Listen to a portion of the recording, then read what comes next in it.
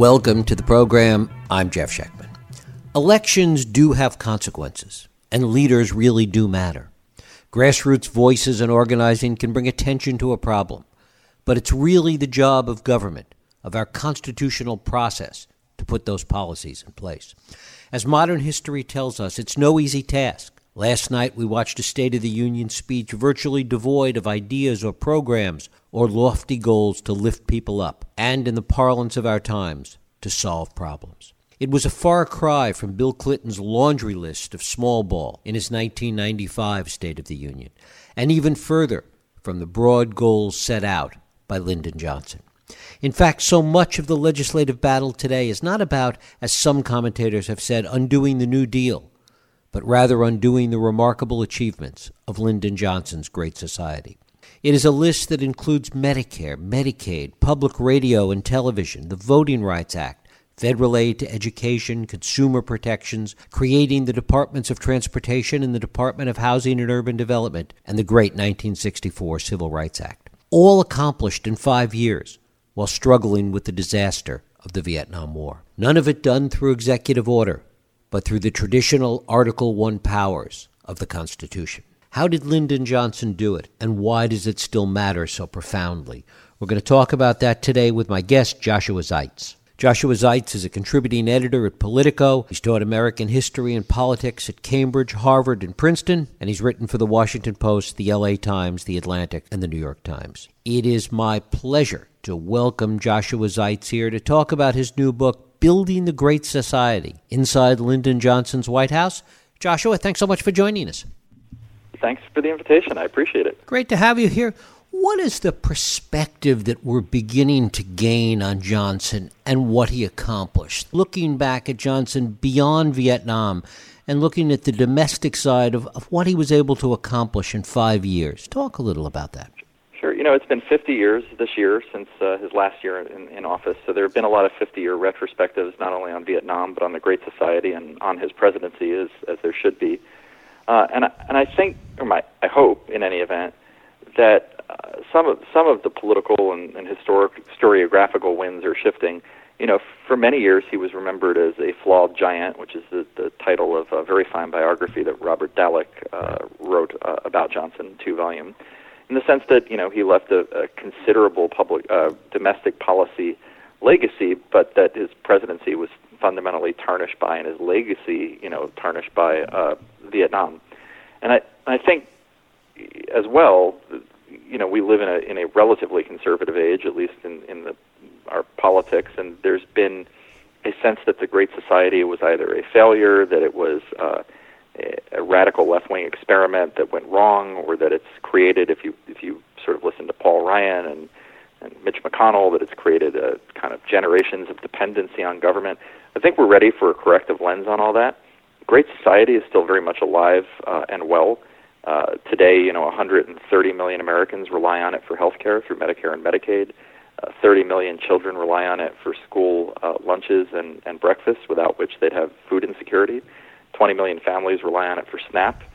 It would be unimaginable not to have federal aid to public education or equal access to public accommodations or voting rights.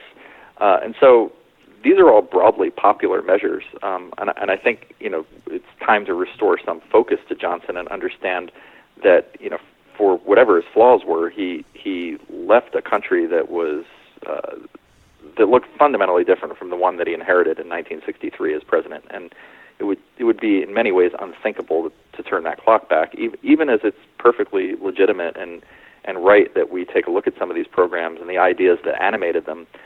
And ask whether it's time to strengthen them or to think about changing them. Yeah, it's interesting. If one thinks about it in the historical arc since then, the perigee, the low point of it, was kind of in 1995 when Bill Clinton said the era of big government is over. It was really a repudiation of so much of the Great Society. That's right. I mean, you know, I think one of the ironies is that, I mean, the Democrats in the 25 to 30 years, even today, post Lyndon Johnson, they fell into this sort of trap. You know, when Johnson's White House aides and cabinet officials were formulating the War on Poverty and the Great Society programs, they they were looking, they were shocked by how much poverty there was in the country, because this was a very buoyant time. The economy was humming, the middle class was growing. The early 1960s, liberals had to be reminded that there were quite a few people who had been left behind. When they were looking at poverty, they were primarily looking at white poverty in the Appalachian areas and coal mining towns and post-industrial cities in the Midwest. But and most of the Great Society programs disproportionately benefited white people. That having been said, or the majority of the support went to white people. That having been said, because the administration focused so much on civil rights, it became easy for conservatives to caricature Great Society liberalism as a vast collection of handouts to minorities. Even today, white families benefit more from these programs than African American or Latino families. But they got caught in this trap for 25 or 30 years, and there became this perception that somehow Great Society liberalism was a massive program of redistribution of wealth and income toward people of color. And it was wrong on two levels. One, again, I think that the imagery belied the fact that white people benefited from these programs more. But as well, it was important to note that the Johnson administration took a fundamentally centrist approach to building the Great Society. They considered for a brief moment the idea of wealth and income redistribution by way of a negative income tax or a jobs creation program, but they rejected it because they believed that in a growing, prosperous economy and society, where most middle-class people had access to good wages, health care, pensions, what you needed to do was provide poor people with the means to lift themselves up, so access to education or job training or health care so that they'd be healthy enough to work, rather than some sort of redistribution of wealth. And so it was a fundamentally more centrist set of programs than we tend to remember. There's this difference, and you talk about it, of redistribution versus regenerative. And again, Bill Clinton later on talked about it as investment, which is how we kind of refer to it today. Yeah, that's right. I mean, so much of what the Johnson administration did was try to provide individuals with the opportunity to capture their share of a growing economy. As Walter Lippmann, who was then a octogenarian, I think, progressive writer, in 1964 said, he was sort of fascinated by this. He said, like in the 1930s, liberals would have argued that you should cut the pie up into smaller slices so that everybody can get a piece. But today, liberalism is all about growing the pie, right? Investing in the economy, growing it so that there's enough for everybody. And for those who don't have access to it, you make sure that they have qualitative assistance that helps them actually, avail themselves of this growing economic opportunity. And so that was much of the idea behind it. And it was underpinned by a sort of public faith that experts had figured out how to manage the economy and sustain high growth rates of 4 or 5% a year, which are unimaginable today, and to do it at low rates of inflation. And there was a certain hubris. They thought that they could maintain that, in perpetuity. In later decades, particularly the 1970s and the 2000s, we found that wasn't the case. To what extent did Johnson and the many people around him, all of which you detail in the book, did they understand that this was a unique opportunity, that this was a perfect storm? I mean, Kennedy had tried to do some of these things not nearly as rapidly, not nearly as successfully. And one wonders, if Johnson had wound up being the nominee in 1960, would he have been able to do these things in the way that he was ultimately able to do them? No, that's a great question, and I think the short answer to your second question is no. You look at some of the press coverage about Congress on the eve of Kennedy's assassination, and if you just take the date off of it, you could imagine it was written yesterday. They talked about the dysfunction in Congress, the number of vital bills on health, education, and welfare, civil rights that were bottled up. Regular appropriations bills were bottled up in committee. Congress was governing through a series of continuing resolutions, which in our day and age is a very normal thing, but it wasn't then. It was a totally dysfunctional Congress, a conservative coalition in the House and Senate between conservative Democrats and Republicans, effectively controlled each chamber. That changed. Johnson benefited from two things. He benefited from Kennedy's death, which delivered a tremendous amount of goodwill to him. People wanted to get around rally around their new president. They wanted him to succeed, and he understood that and used that capital wisely. And second, his landslide victory over Barry Goldwater had all sorts of down-ballot effects. And what that meant was that starting in 1965, he had a Congress that was much more liberal and much more inclined to support him. Without those two things, it's questionable that even a President Johnson in the early 60s could have moved all of these programs through Congress. And yet, in that sense, getting it through Congress ironically proved to be the easiest part, and what the book looks at is what happened next. So it's one thing to sign Medicare into law. What's remarkable is that these young aides around him managed to figure out how to stand up Medicare, make it into a working program within 11 months from the day he signed the bill to the day the first checks were written. It was literally 11 months. Right. And they did this while they were desegregating hospitals and nursing homes throughout the South, using the Medicare dollars as leverage to do it. And when you look at all of the complications behind the implementation of the ACA, it is remarkable that in 5 years they were able to build all of these programs and do it while they were also mired in the Vietnam War. Right, they didn't have to build the website as ACA did. That's true. They didn't have to build the website. And to be fair, as many of them later noted, they also didn't have conservative think tanks taking them to court over every statute. So that was a big difference. What did this group of people, and you can talk a little bit about who some of them were. Some of them are for those of us that are old enough, they were household names at the time. What did they understand? Were they the best and the brightest, or what did they particularly understand about government and the process of running government that enabled them to make all of this work?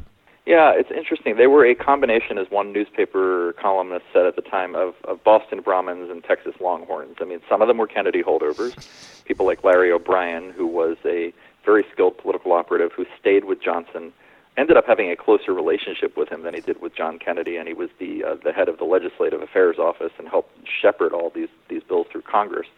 There were people like a bunch of guys from Texas, people like Bill Moyers, who we now know as the kind of elder statesman of PBS, who at the time was a 29-year-old wonder kid working for Johnson, became the de facto chief of staff. People like Joe Califano, who was a very bright lawyer who Johnson brought over from the Department of Defense and ultimately had running his domestic policy. People like Jack Valenti, who was not experienced in politics. He was a Houston-based PR and advertising man who knew Johnson socially and who Johnson trusted and thought had a great native intellect. They all, I think what they shared, even though they had very different backgrounds, was a real commitment to public policy and governance. They took it seriously. So Johnson would read 300,000 words each week of policy memoranda that his staff sent him. Valenti would curate them and decide what went to Johnson. So Valenti was probably reading twice that many words in policy memoranda each week. And they took expertise seriously. They leveraged the kind of collective knowledge of all of the government bureaucrats at different departments, whom they understood knew their subject matter well.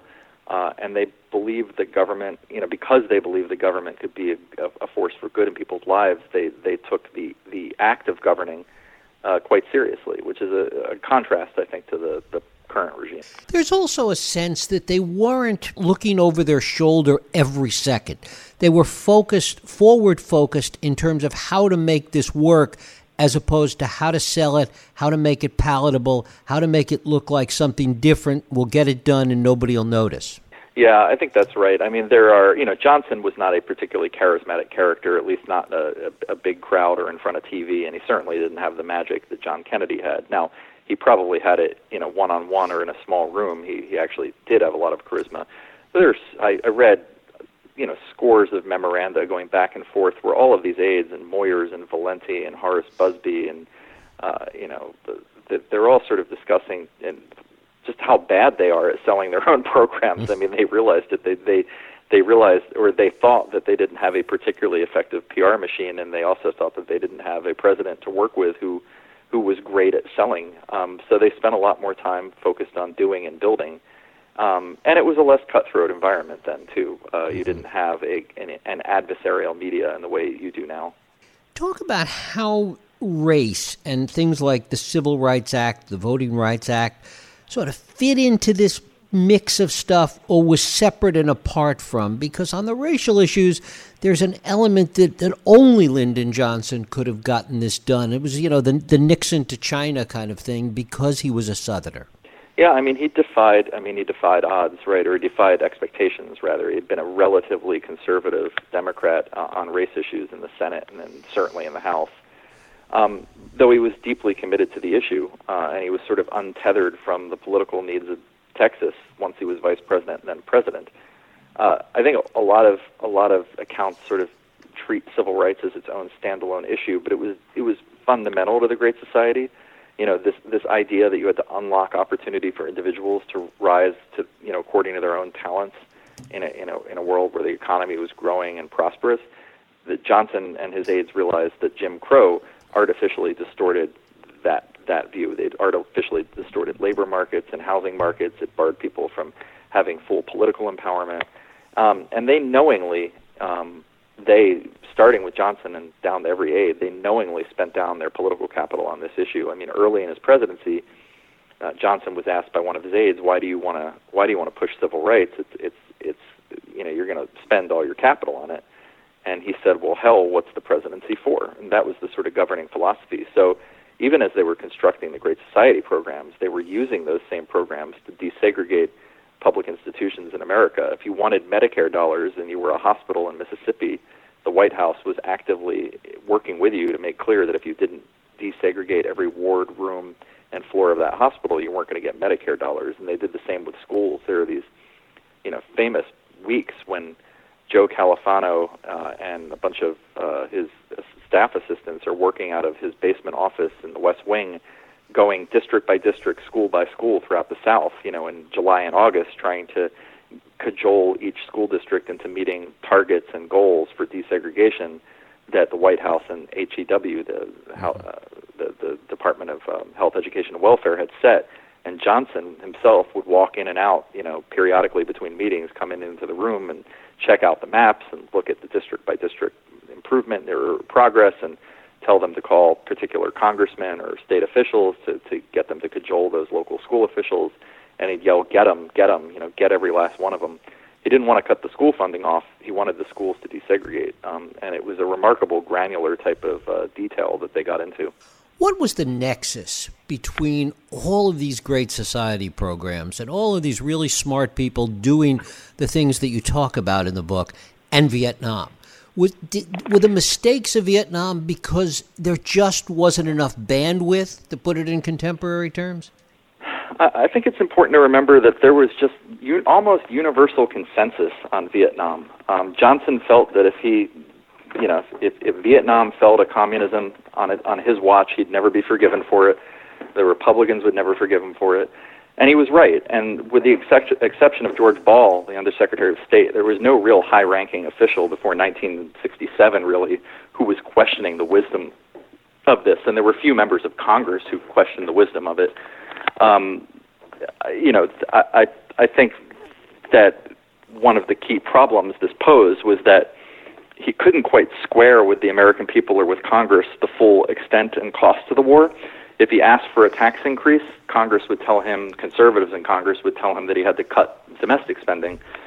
So he got into a sort of downward spiral where he hid the cost of the war in a series of supplemental appropriations bills and other legislation, and it created this credibility gap for him. Ultimately, the tragedy of Vietnam was that it limited the extent to which he could invest in his Great Society programs when he was president, and it fractured his political coalition in a way that made his exit in 1968 almost inevitable. And finally, Joshua, was everything that Johnson did, everything that we see with respect to the Great Society here, how much of it was sui generis to the moment, and how much of it might inform today? I think you have to contextualize it, place it in that moment. The political and economic conditions were unique. We don't live in a very similar age right now.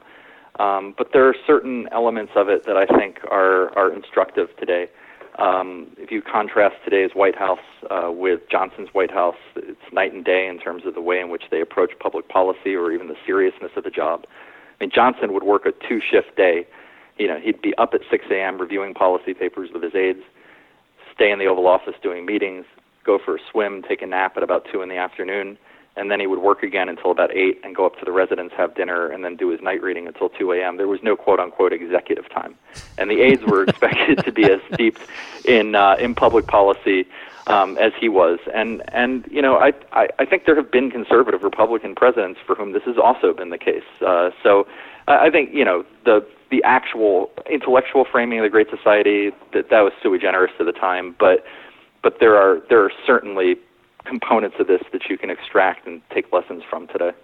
Joshua Zeitz. The book is Building the Great Society, Inside Lyndon Johnson's White House. Joshua, I thank you so much for spending time with us. Thank you so much. I appreciate the opportunity. Thank you.